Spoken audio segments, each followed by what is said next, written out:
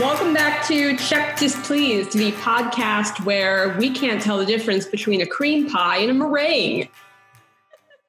This is very important, primarily because I'm still thinking about Jack and Biddy on vacation in Maine near Martha Stewart's house, where there could be an evil clown alien from a terrible horror franchise chasing them. Was he an alien? Yeah, he's an alien. It's a whole thing. Stephen King just likes to pile on concepts. He's not really good at minimalism or thoughtful writing. It's not what I would say. But this is not a podcast about Stephen King, thank God. Yeah, I've never read any Stephen King, so I don't know what I would have to contribute. I've read too much and I regret most of it, frankly. So let's move on and talk about this comic, please. All right, this comic. We're going to talk about this comic. The comic in question is Check Please, the webcomic that is now over, but not for us. Today we're discussing strip number 1.4, The House, which was originally posted to Ngosi's blog on July 3rd, 2013. Tomato, what happens in comic 1.4, The House? We open with Biddy once again addressing his vlog audience, telling them very excitedly that he found a kitchen he can use 24/7. Very important for midnight baking needs. We then flash over to the house on whose like rickety porch Shitty is standing and addressing the frogs, the uninitiated of the Samwell hockey team. It's a bunch of fratty-ish looking dudes and one short blonde man, who is, of course, Biddy. Shitty sort of like does his grandstanding situation. He makes a little speech. The decisions you make in this house will be regretful but glorious. The alcohol you will drink will be cheap but plentiful. And the loss of virginity you may experience within these walls will range from reassuring to emotionally damaging, which is really something. We enter the house. There's Solo cups just laying around. Shitty is warning this group of young men about their future hazing. And Biddy, meanwhile, sneaks off to the kitchen, which is, of course, a disaster. More Solo cups, a keg, dirty dishes. Truly disastrous. Biddy is like addressing the oven very worriedly. He goes over to open a cabinet and finds that it is not full of baking supplies, but only full of sriracha, which is pretty great. We then zoom outside of the kitchen and we see Ransom and Holster, who are talking about also Holzer instead of holster, which I don't know if that's like an alternate arrangement or a typo, questionable. But Ransom is saying, what does that smell? It's like my aunt's house, but with more love and innocence. And Holster says, no offense, but compared to this, her house smells like a shithole. We then cut to Biddy, who has a pie in his hands. And Shitty says, well, we've only been here for 5 minutes. And that's the comic. I really want to guess that it is a typo, that it says Holzer and not holster, because she's already done hockey shit with Ransom and Holster. And I think it was correct there. So I literally think this is just a typo. I only bring that up because it is true that like people in sports in general, and particularly in hockey where nicknames are like a thing, he could have like multiple versions. I think he, at one point in one of the extras in Ngozi says that he has like a different nickname before they become Ransom and Holster. And so I don't know if she's still playing around with it, but it's probably just a typo. I'm going to stop thinking about it. Here's what I'm going to do. I'm going to open up the Kickstarter book and see what it says in there. Yeah, actually, she in there it's corrected. It says holster. Okay, so it's just a typo. Yeah, so I think online it is just a typo because it's been corrected, like in at least the Kickstarter version, year 1 print book. I feel like when he says, I bet no one's cooked anything but pot brownies in you, you poor thing, I feel like he's talking to the whole kitchen.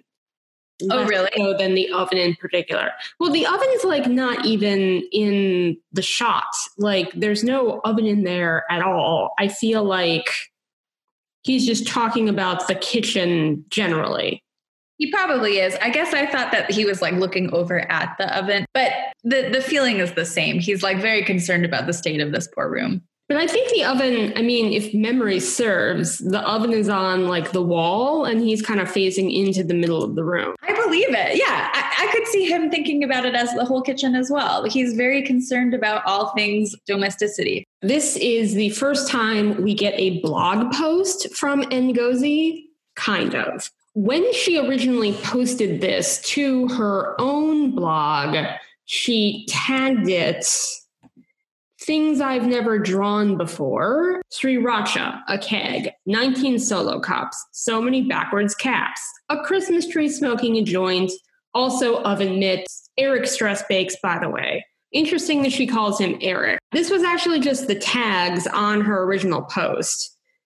However, she made it into its own post when she transferred these early strips to the OMG Check Please Tumblr, and she tagged this with blog so that if you go to one of the more recent posts and you click on the tag for the blog, this is the first one that comes up or the last one that comes up, depending on whether or not you're looking at it in like chronological view. She didn't write a blog post in the sense that she would start to do a few comics from this one. As is the tradition with a lot of web comics, the creator makes kind of like commentary post. She didn't start doing that for, a few strips from now.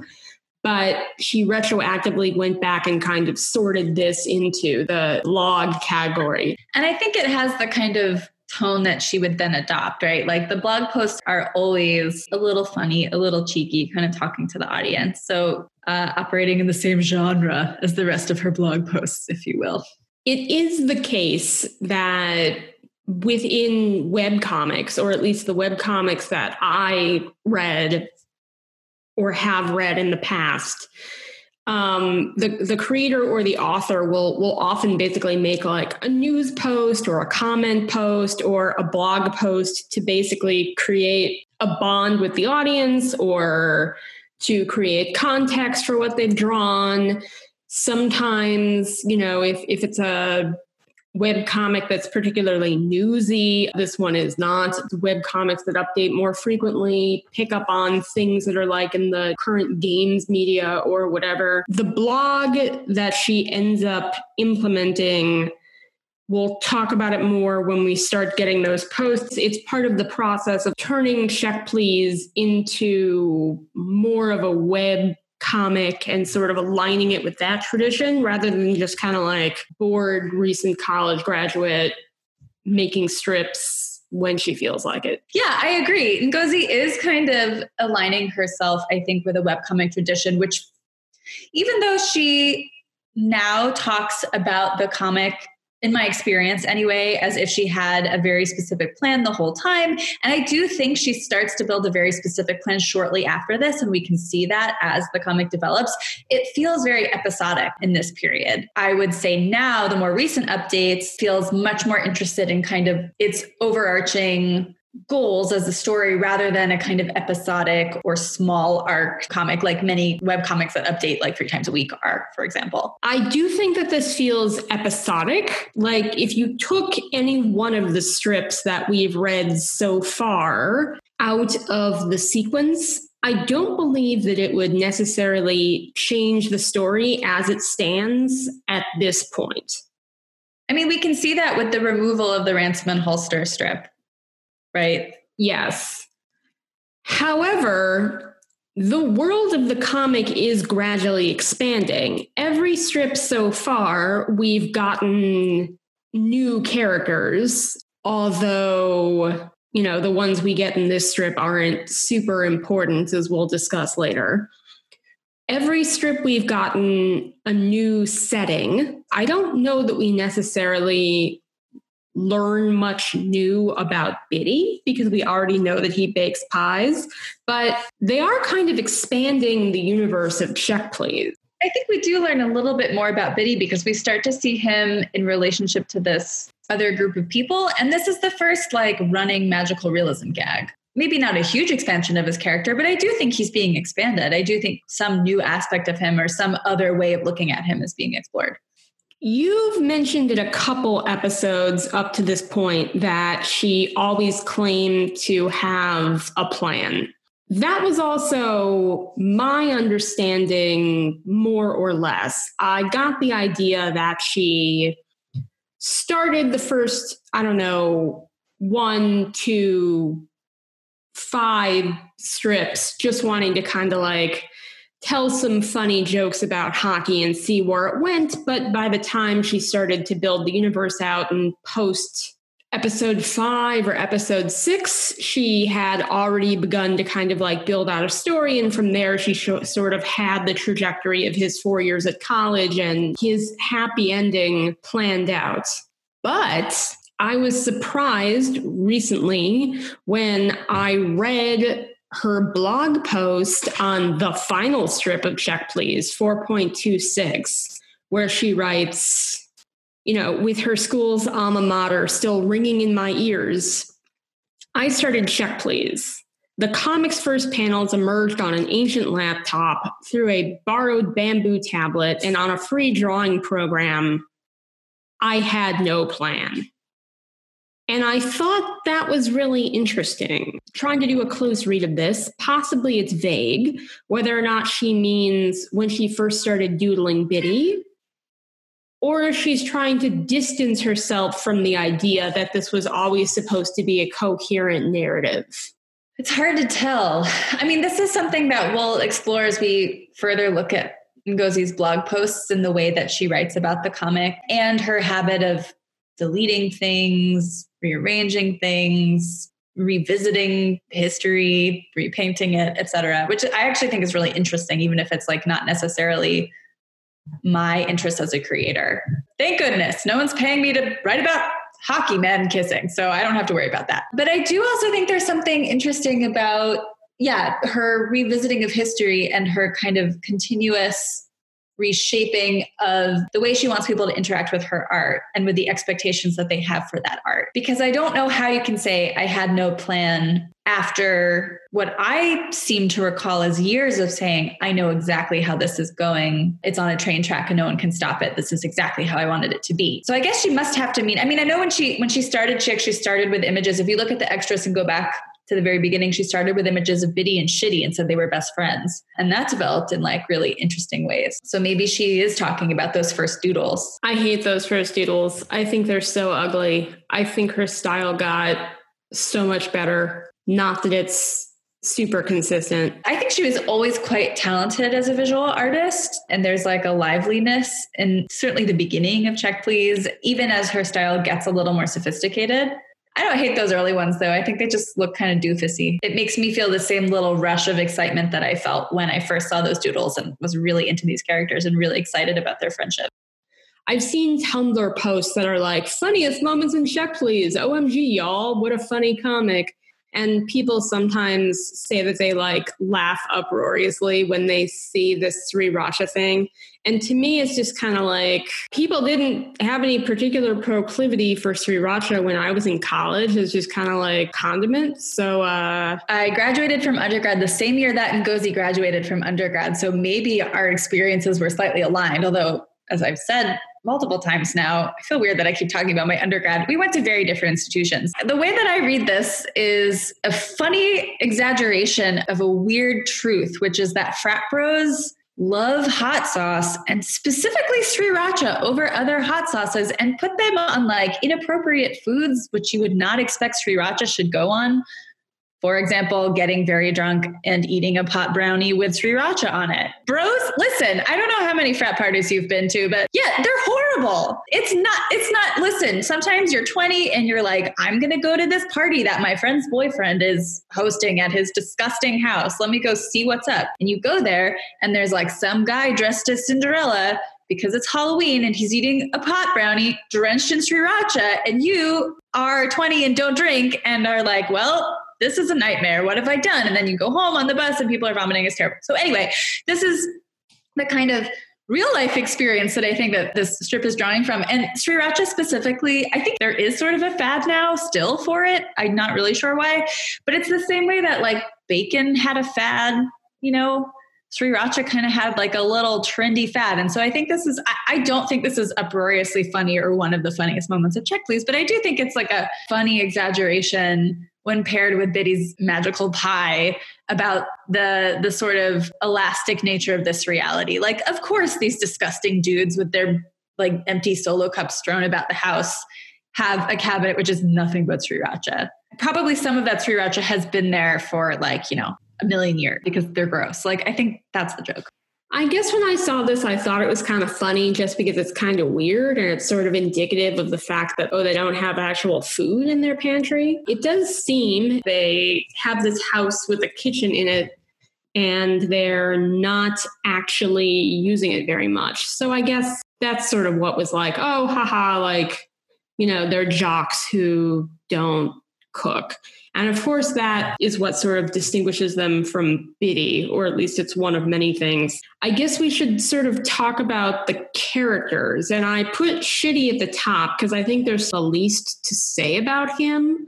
Do we learn anything about Shitty here? What's he up to? Let's see. Well, he's wearing sunglasses indoors. I think the joint on his shirt is the first hint of his joint-related personality. A fair amount of his characterization, again, I'm not sure whether this is in the actual comic or in extras or in fandom, but a fair amount of his characterization is based on like being into pot. Although, sidebar, so I live in California where pot is legal.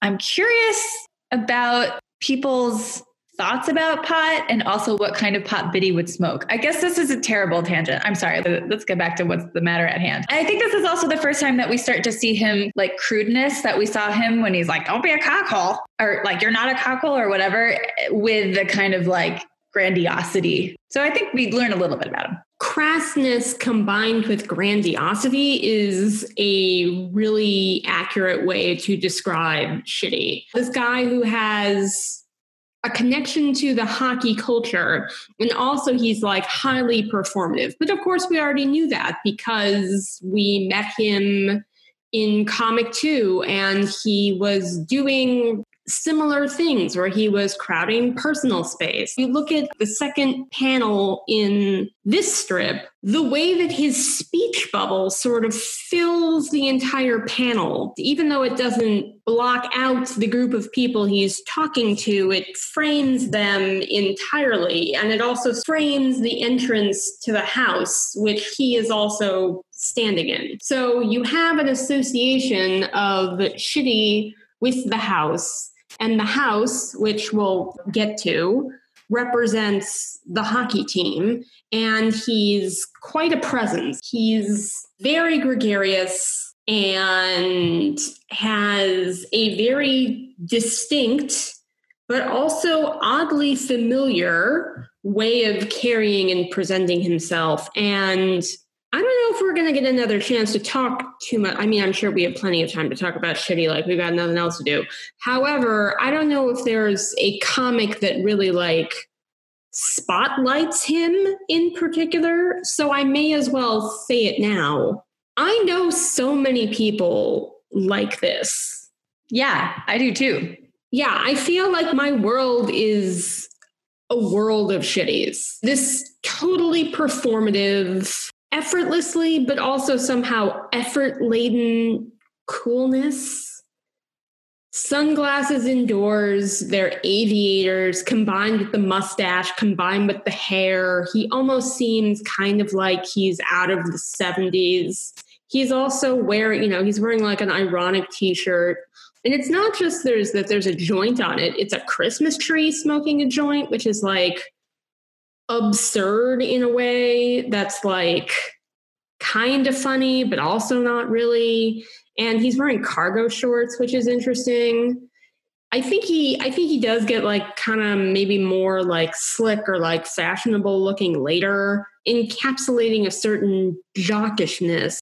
Yeah, it's a very specific kind of jock, right? It's like a very specific, it's shitty. That's how it is. I don't have a better way to describe what's going on, but it's not a jockishness that is stereotypical jockishness, but it is a very significant part of the real people I have met who are in sports or this sort of performative. I'm also really interested in his relationship with masculinity and actually like everyone in this comic's relationship to masculinity, because it's a very specific relationship to masculinity. His performativity is really interesting when I'm thinking about it in comparison with Biddy's performativity in the first strip, because it's very different. But they're both really gregarious. They're both using big body language. They're both like very impactful visually, but they're completely different. And so I guess I'm thinking kind of like, how does Shitty relate to this hockey culture that Ransom and Holster represent, right? And maybe Shitty does too, because it's Shitty's hair I just was thinking about one point, flow. There is this kind of like weird sort of masculine trait of showing off and taking up a lot of space and calling a lot of attention to yourself through a particular set of affectations that are they're like safely effeminate in a way. It's like in between pure masculinity and pure effeminacy, there is like a kind of masculinity that is secure enough in its masculinity that it can be a little less rigid. And Shitty to me embodies a lot of that. Which is something I would be interested in keeping on exploring, right? Is the way that different people seem to relate to these different gendered expectations, particularly in the sport. I think it's really interesting that you say secure, because I agree. I think Shitty is in text fairly secure about his masculinity, his body, his sexuality. Like he seems much more at ease with certain things than at least the characters who we spend more time exploring that sort of stuff with, which would mostly be Biddy and then to some extent Jack. But there's also something about that willingness to break the rigidity, which is itself based in the careful balancing act of no one would ever assume this guy is not straight. Maybe it's a little different now in 2020, but certainly in 2013 when this was being written, that was my experience at that time as someone in college thinking about various ways of performing gender. Do you know what I mean? Academically, yes. Experientially, no. I think we had probably slightly different experiences. I also think that a lot of this is highly contextual.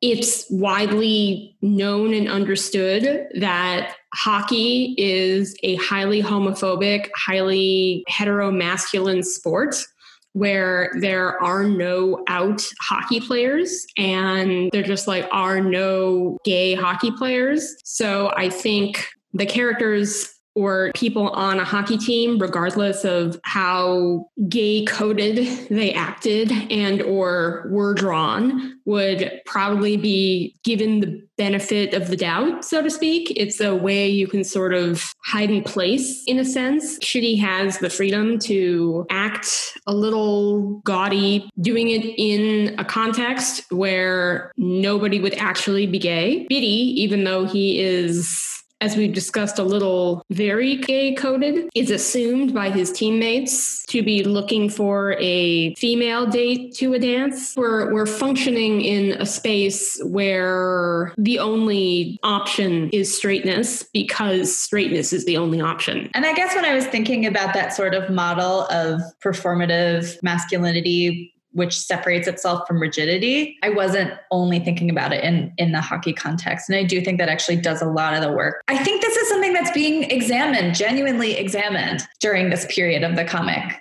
I don't know if it continues to be examined. We can talk about that. But I think at this period, there really is something happening where hockey culture is being a little bit deconstructed or a little bit poked at in kind of an investigative way through jokes about hot sauce. Yeah, and not just jokes about hot sauce, but jokes about like, you're gonna fuck, You're going to get shit-faced. Right. You're going to get emotionally damaged. Ha ha. Like, I'm really intrigued by that. I mean, I think this is also something we can talk about if we're thinking about sort of fandom conceptions of characters and how they've changed, right? Like, that's a really interesting line. You'll need to know it naked, blindfolded, and bitch ass shit faced. Like, that's needing to know the layout of the house. Bitch ass. Like, that's a really specific term. Yeah, obviously Shitty's not thinking about that. It's just like another crass thing to throw on the pile. But I think it's really worth thinking about what language is thrown around in these early strips, particularly Shitty, who is later an emblem of sort of like soft jock understanding. Allyship. Right, exactly. Which is also something I'm very interested in exploring as we go forward. I think his arc is, like Shitty's arc is actually a really fascinating one until a certain point. When he has no arc. So you wrote down, is it insane if we talk about Biddy's physicality? No, I think that's really important, actually. I really want to get into that.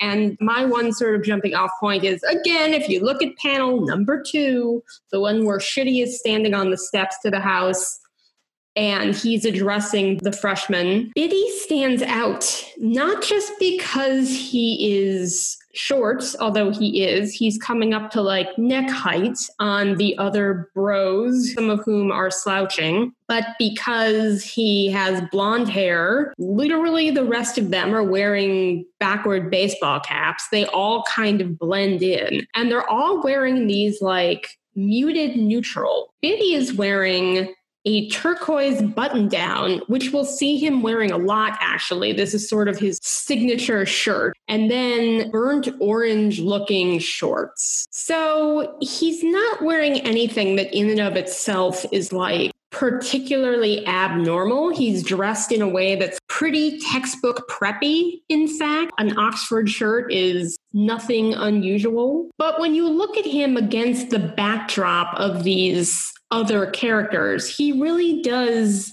pop out at you as having a distinct and different sort of visual signature. I'm interested in that when I think about how this might be different if it were about other sports. For example, the Chads on the lacrosse team.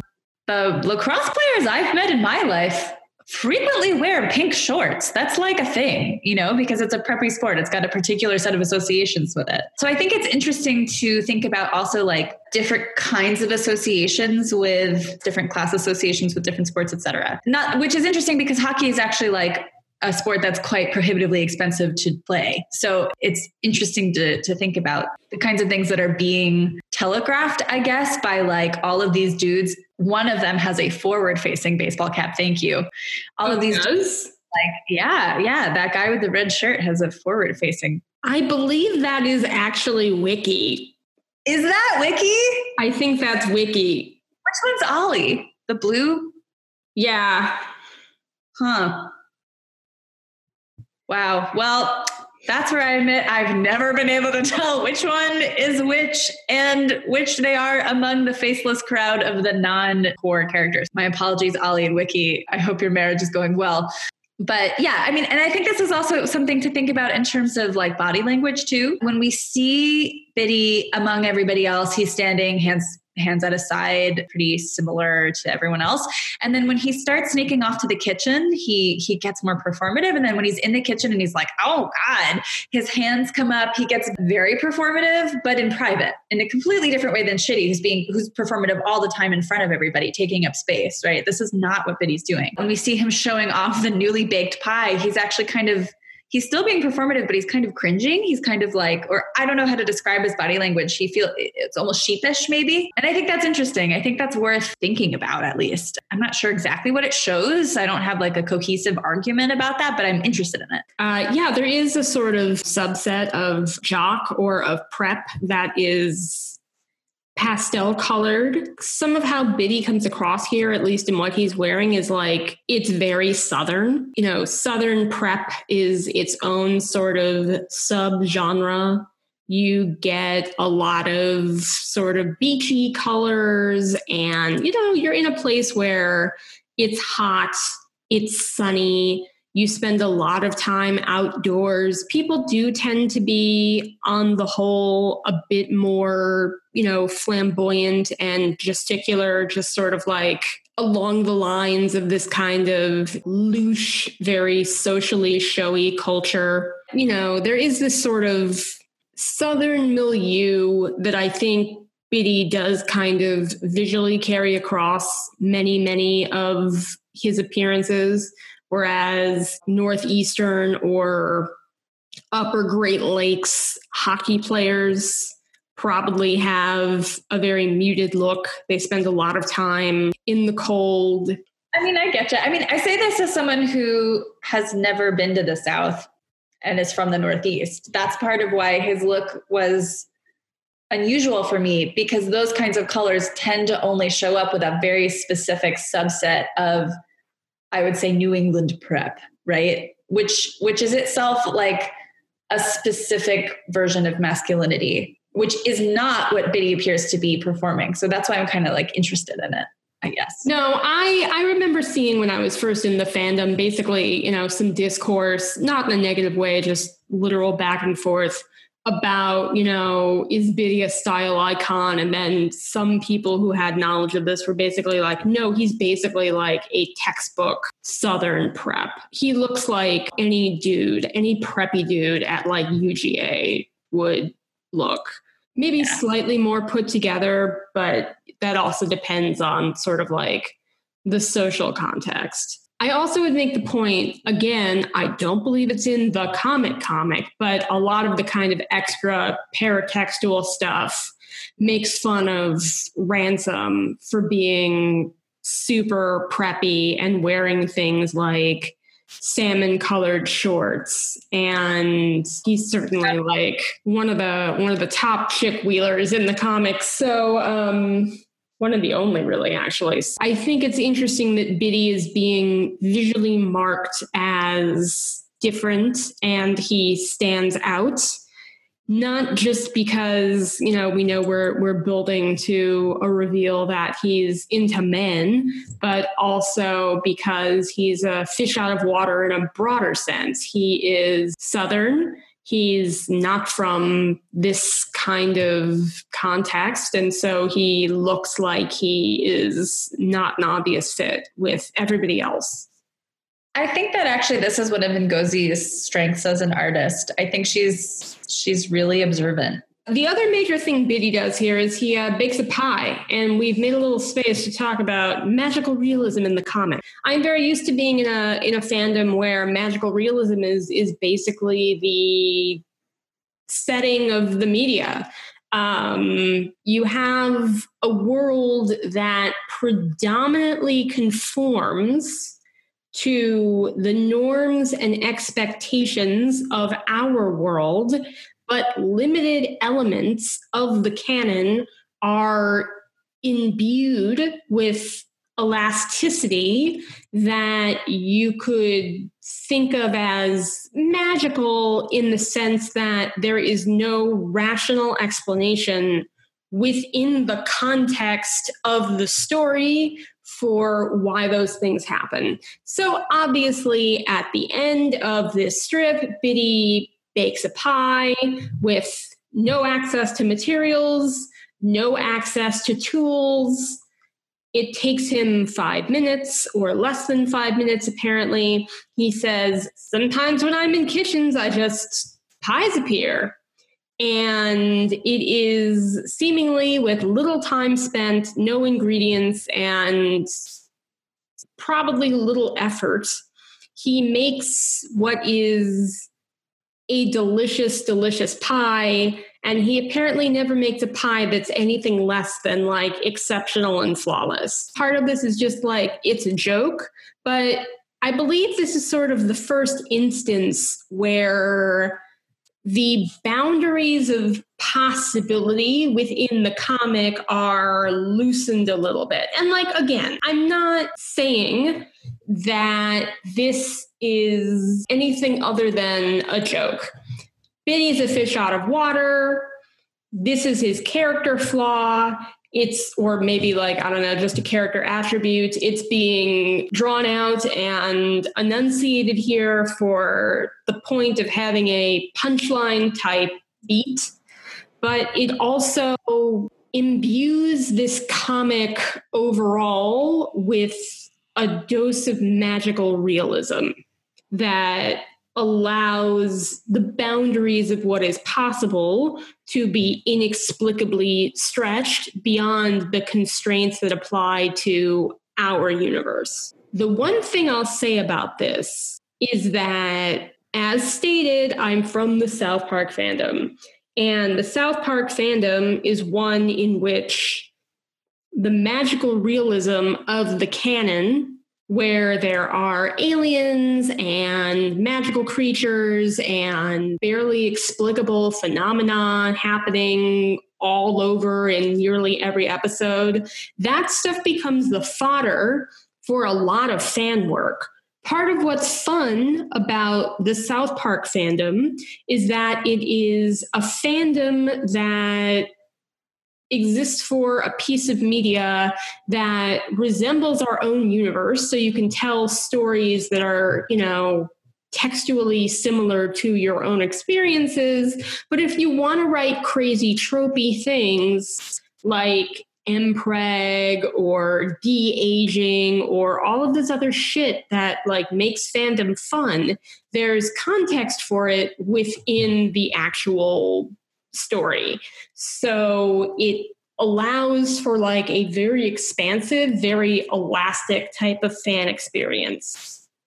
Check Please has this magical realism capacity in it too, but I feel like the fandom doesn't take that much advantage of it.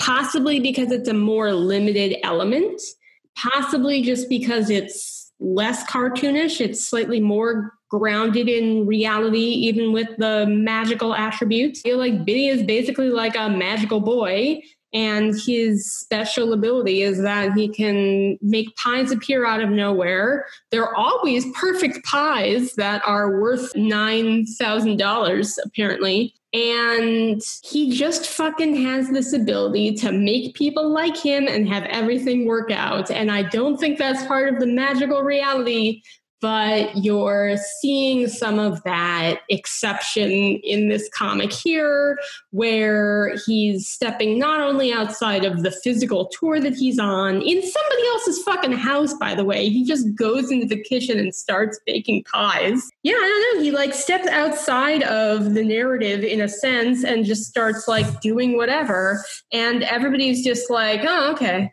I mean, I agree. Well, here's the thing. So I have been in quite a few fandoms, most of them for either low budget genre TV or high budget genre movies, because that's my bad taste. But even in fandoms I've been in that have relatively established realities that are similar to our sort of consensus reality, I think this fandom is unusually unwilling to expand rules for things like mpreg or, I don't know, tentacle situations, like whatever that people wing fic, I don't know, whatever people are writing about these days. I don't think people are writing wing fic these days. I don't think they are either, but listen, I spent some time in Supernatural. That just does something to you. Like, I can't answer for myself. Doesn't somebody in Supernatural have wings? Yeah, there's angels. I don't know. Okay, let's move on. So I think there's like something interesting about Check Please fandom, which I definitely am interested in exploring throughout this podcast and also every time I talk to you anytime, is the fandom sort of concept of the possibilities of the media. Because if we look at what actually happens in the comic, there's magical realism, no question, that he bakes these pies. I think this has to do with pacing, actually. I think his sort of like magical ability, which is not part of his magical boy powers, it's just like in the universe to have everything work out for him, does not seem magical in the first half of the comic because the pacing is not particularly fast and therefore tensions rise and fall in different ways. And then those rules are changed in sort of the latter half of the comic. And that's when that magical sort of resolution to all conflict ability pops up for me as a reader, which I think is worth thinking about in terms of how the fandom also conceives of what stories are able to be told. I think it might be worth at some point looking at the kinds of stories that were being told during this period in the fandom, which weren't very many stories, and the kind of stories that then became more popular later. I don't know. But at this time we have the magical pies. In the extras, we have the ghosts who think Ransom is really cute. We have John Johnson. Like, we have all of these sort of reality stretching or fourth wall breaking elements. But the stories that people tell, and I think this becomes more crystallized as the comic becomes more and more lauded for its representation, which I think is a really important word when I'm thinking about the way that this comic is talked about, of queer characters, queer relationships, happy gay rom-com, whatever.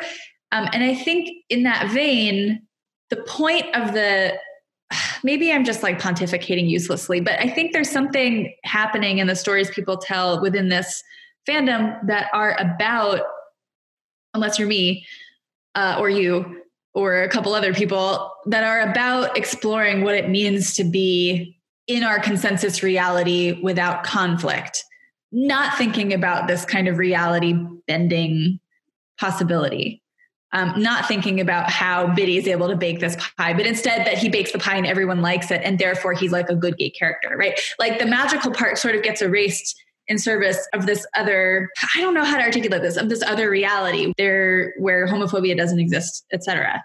Looking at AO3 is a bit of a flawed metric, and I do want to acknowledge that people delete stories, people archive stories, people continually update stories so that they sort of lose their place in the posting order. But to give us some more context for how things are going fanishly, the first story in the Check Please tag on AO3 is posted in October 2013, so that's a couple months down the line from this. And then the next one's not posted until December, and then only a few kind of like trickle in over the first year of the comic. Things don't really pick up until 2014. However, the first several stories in the tag, some of which are by the same people, are about the ghosts and about Johnson. It seems like the things that got people interested in the first place were some of these side elements, or at least these kind of like magical realism elements seen maybe more sewn into the general culture of the comic. But of course, like I said, this is a really sort of flawed way to view this because it's only one website. You can only see a limited number of things. There's no textual rationale for why all of these things are being posted. There was also a lot of Twitter fic and a lot of like not fic on Tumblr, as I recall. Yeah, but then the flaw with that is like, how do you even find that? Like, how would I even find somebody's bullet point fic on Tumblr from 2013? You can't. I mean, you can't. This is why people should archive things on AO3, if you ask me, an obsessive archivist. I also should note that although I was reading the comic at this time, I was not really in fandom. I was not reading fanfic for it until after year 2. Or I was paying attention to the fandom, but I wasn't paying attention to the fic. My timeline of things is also not complete. And also I have a bad memory, so that doesn't help either. I think there's something about the way that the fandom saw itself and saw the role of the comic, like, to continue my conspiracy theory about hockey RPF, maybe as an extension of hockey RPF or adjacent to hockey RPF or something, to something that stands on its own that is like queer representation for all people. I think that does shift the kind of stories that people feel able to tell. Whereas even though South Park, as you mentioned somewhere, does have more canon gay couples than Check Please, no one's looking to South Park to act as sort of like the representation. And maybe that loosens things up in the fandom, or maybe it makes people feel different kinds of responsibilities about the stories that they're telling. I don't know. South Park is a completely different podcast that I will also make one day. People obviously shouldn't look to South Park as representation, but yeah, I don't know. I would argue that they probably shouldn't look to this for representation either. Don't think they should, but I think that happens. How about canon gay characters Ollie and Ricky? Tell me, okay, here's the deal. Here's what I know about Ollie and Wiki. They exist. I don't know which one is which. And neither does Biddy, is my firm belief. They have a chandelier in the attic, according to some extra that was published like a few days ago, and they're married. That's all I know. Can you tell me more about Ollie and Wiki? Well, I can't really, because that's basically what there is. You know, there are these two characters who are introduced in the lineup of freshmen in panel 2 here, the frogs. That just means freshmen. It's like jockey slang for freshmen. They're not like particularly distinctive looking. Ollie has what looks like kind of bags under his eyes. Wiki has sort of like a mullety kind of situation going on, but he looks slightly more fresh-faced and normal. And the only reason I know that is because, yeah, there was an extra posted during the final week of Check Please where it was distinguished definitively. They get pulled out as kind of like recurring characters, I guess. Their names are not used in this strip, by the way. So it's not like they're codified here forever. In the 4th panel where Shitty is saying, try to remember the layout of the house because you'll need it for Hazapalooza, they are bumping fists and saying, swasum. So at this point, they're basically just like representative of hockey bros. They have sort of distinct or like character designy enough looking faces that it got replicated elsewhere. And they are sort of stuck into panels a couple times a year in this comic. Biddy does tweet about them like on occasion, not in any way that's like interesting or formative. And of course they play literally no role in the story. I don't know that it's super important to say much more about them. Wish it was, because I may or may not have mentioned that I fucking decided to write a fanfic about them. So anything other than nothing would be helpful in that regard. We don't learn anything about these characters.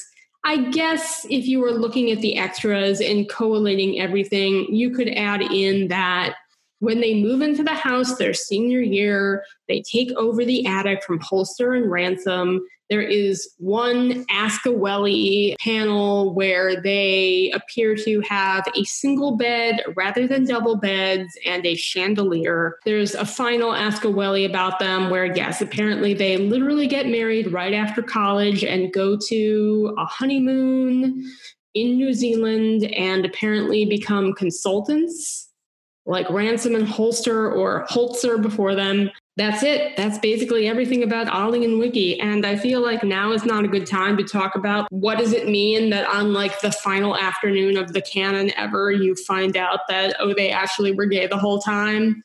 But I think that's an interesting to pick up maybe when we get there a year from now in our lives. I think it's just interesting. I think this is the beginning of a pattern that I'm interested in thinking about, where Ngozi appears to have very complete ideas about characters, which she will reference. And we can look at this in future blog posts and so on. I just kind of want to like throw this idea out, but that those ideas do not show up in canon. That appears to be the case for Ollie and Wiki, who show up in canon more than most. And so I'm just kind of interested in continuing to look at the relationship between what we think we know. It's interesting to think about what does it mean to know a character in this canon? Like, how much do you have to know about a character before the fandom latches on, before we care about them? Like, I haven't spent very much time with Shitty or Ransom and Holster, or I don't like any time with Jack. I actually, at this point, care more about Ransom and Holster than I do about Jack, which is like kind of interesting. Well, you haven't seen Jack. I mean, Jack blended into the background in his appearance in The Coaches.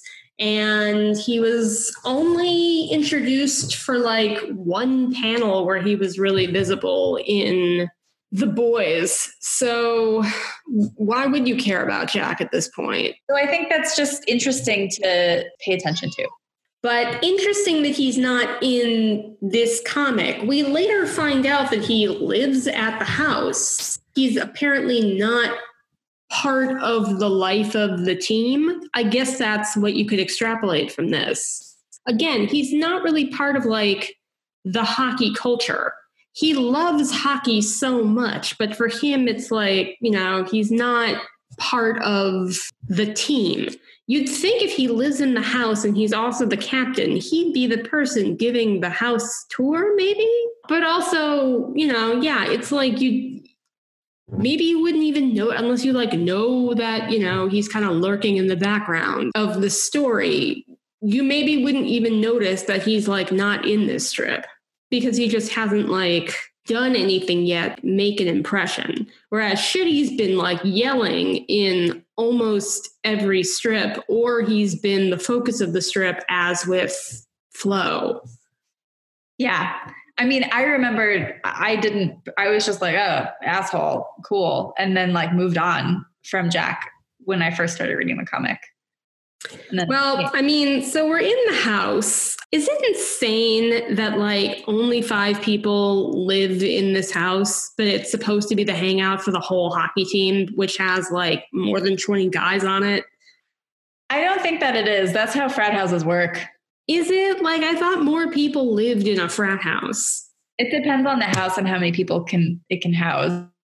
Probably more usually than 5, because normally people don't get their own rooms. But yeah, I think it's pretty typical. This was my experience of like being in frat houses, is that there would be certain people who lived in the house and then other people would live in dorms or off campus. But that would be the sort of like home of the community. But then again, this isn't really like a frat, it's a hockey team. I don't think that this house is owned as part of a wider organization. I think it's probably just a couple guys informally one year decided, oh, it would be cool if we got a house and lived together. And then the tradition of there being das Haus has been like inherited over several generations of the hockey team. Whereas Greek life in the US is like an actual organization. And I think if you want to be like a frat house, you have to have like a charter and be a part of a larger organization where you're like, you know, evaluated in some formal sense. Whereas I don't think this is the NCAA Division I hockey team has purchased a house for its members. I think it's just like this sort of informal thing that has become the, you know, heart of the hockey team culture. Just a brief note about frat houses that I'm used to. It's usually like a 4-bedroom house that you stuff 4 to 8 dudes in, and then like the rest of the house hangs out there. Not purpose built.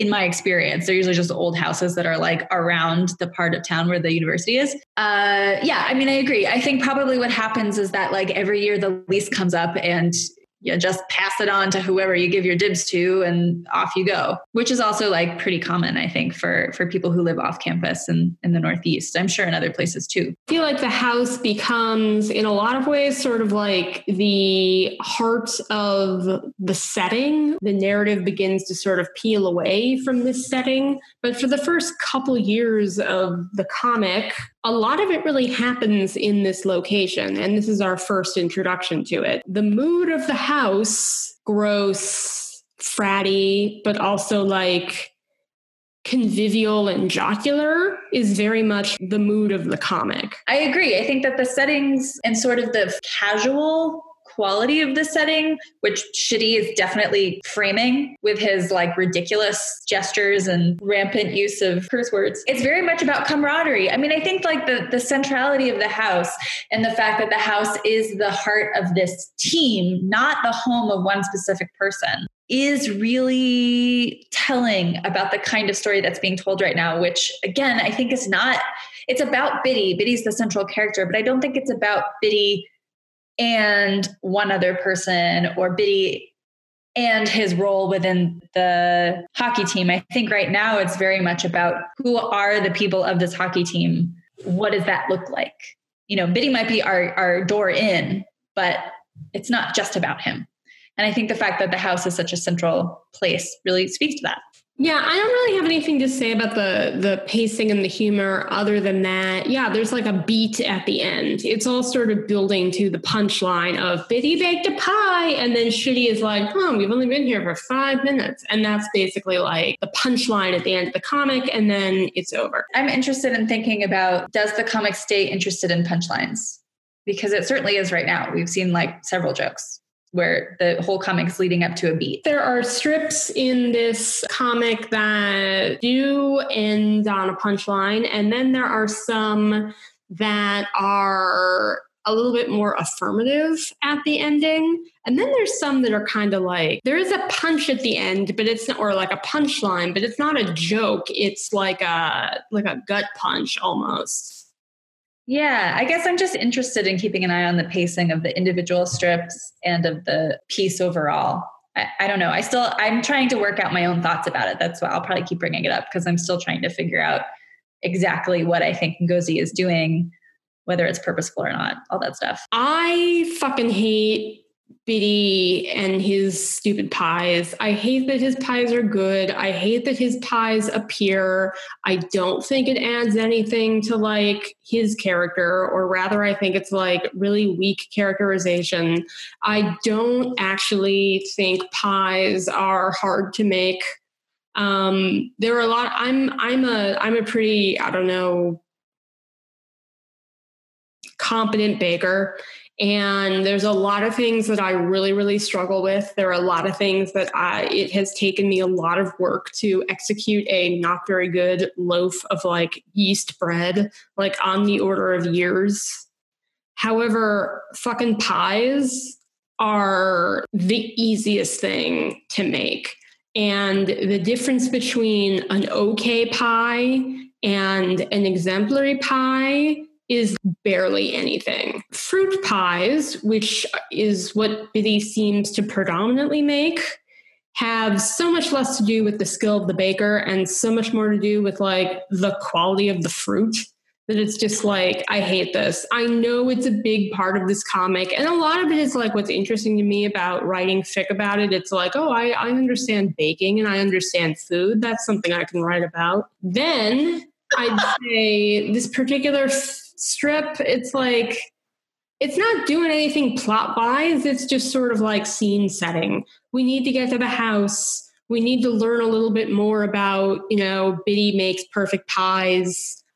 Eventually, Biddy's going to move into the house. He's going to, you know, mark the house and the people who live in it with his personality. We'll see more strips in the house and how it becomes a sort of avatar for both the culture of the team, the culture of the comic, and, you know, a venue in which characterization is executed. I don't know, in terms of thinking about how the rest of the story of Check Please plays out, this all sort of feels like information that just had to like go in here. I guess the one thing we didn't touch on is there's 2 other guys on the Tatty tour who are never really shown again.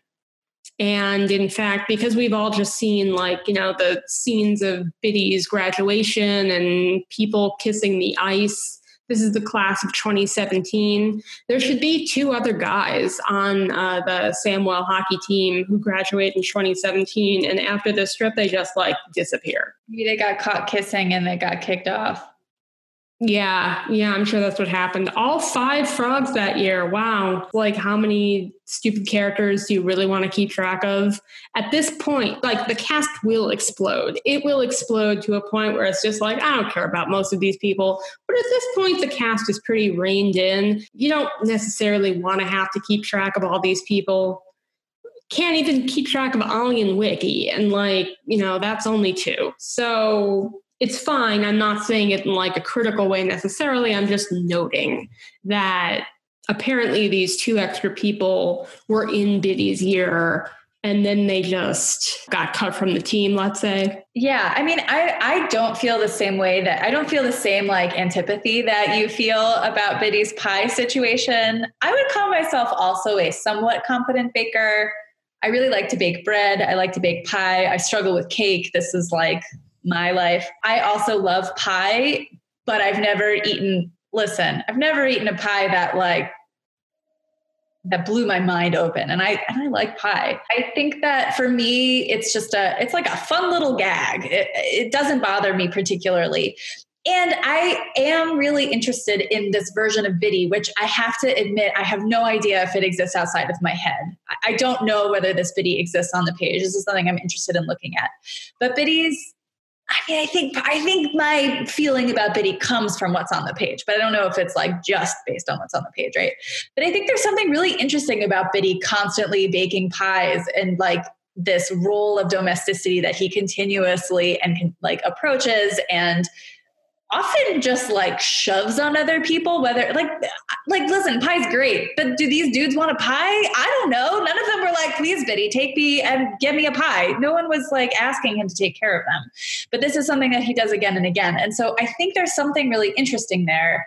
I also don't mind a stupid gag. Like I have bad taste and think stupid things are fun. I don't mind that aspect of Biddy's character. I do, however, get frustrated, I think, by a reading that does not take the complexity of what it means to continuously adopt a caretaking role, whether or not the people around you want you to take that role.